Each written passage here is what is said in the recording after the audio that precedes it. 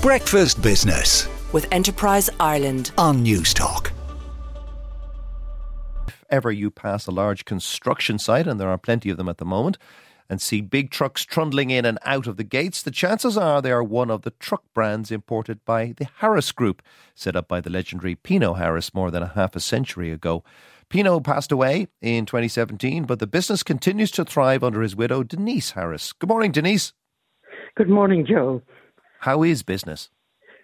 Business is fantastic, actually. We have 46% growth year on year in the UK with our Maxus range of light commercial vehicles. We also have growth in our bus and coach with our Hygo brands, both Chinese. Our Isuzu brand hasn't grown the way the others have in the past year because of lack of supply, but we are assured that that will be great improvement this year. But we're also restructuring. I'm planning for growth this year, for quite an amount of growth, and also for the next 60 years in our business. I want this business to continue for the rest of the lifetime of the earth. That's the best way to put it. And just as you took over the business from your late husband, is there anyone in the family also in the business? No, I am the sole flyer. Okay. But that is why I'm pushing in a wonderful management team to continue. I have no intention of stepping down or anything at the moment, but the time will come when I will. Yeah. So I just want to ensure that in the next 10 years that is in place and is well-founded, and that I've chosen the right people, which I've no doubt, but I have. Now, you guys make these giant trucks, and they have huge internal combustion engines. They're not very green. No, we don't actually. At the moment, we don't have an actual franchise for a truck.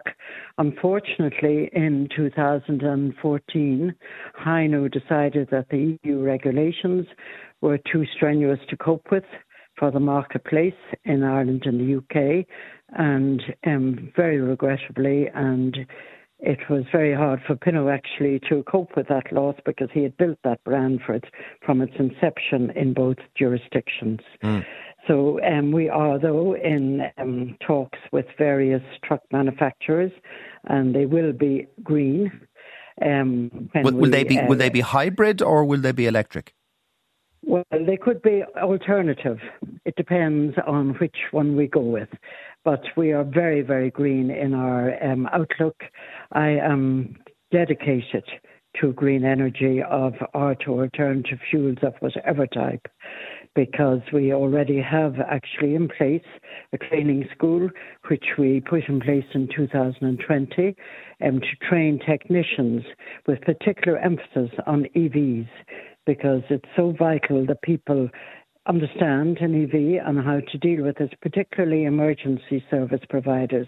And we have trained hundreds of technicians and emergency service providers in our training school on the Nace Road. All right. That is something I'm deeply passionate about, climate change and ensuring that the green agenda is put in place as soon as possible. I feel it's very lacking. I feel that the infrastructure needs to be handled and needs to be focused on. And unfortunately, there is quite a lack of infrastructure in the country at the moment. Now, I believe you're critical of some of the bike lanes because they block or prevent some charging infrastructure for electric vehicles. No, I'm not actually critical of them in the sense of I think it is fantastic for those who can cycle to work. I think particularly weekends, it's amazing to see families out enjoying bicycle lanes.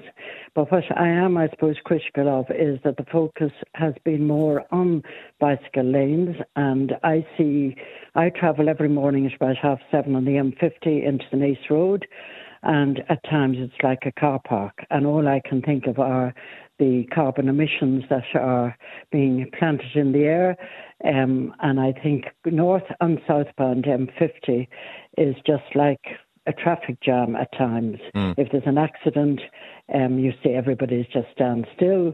and I certainly don't think it's helping climate at all or anybody's health if they have windows open, particularly in the summertime. Should cars be forced to turn off their engines if they're if they're stationary? That is the law in Switzerland.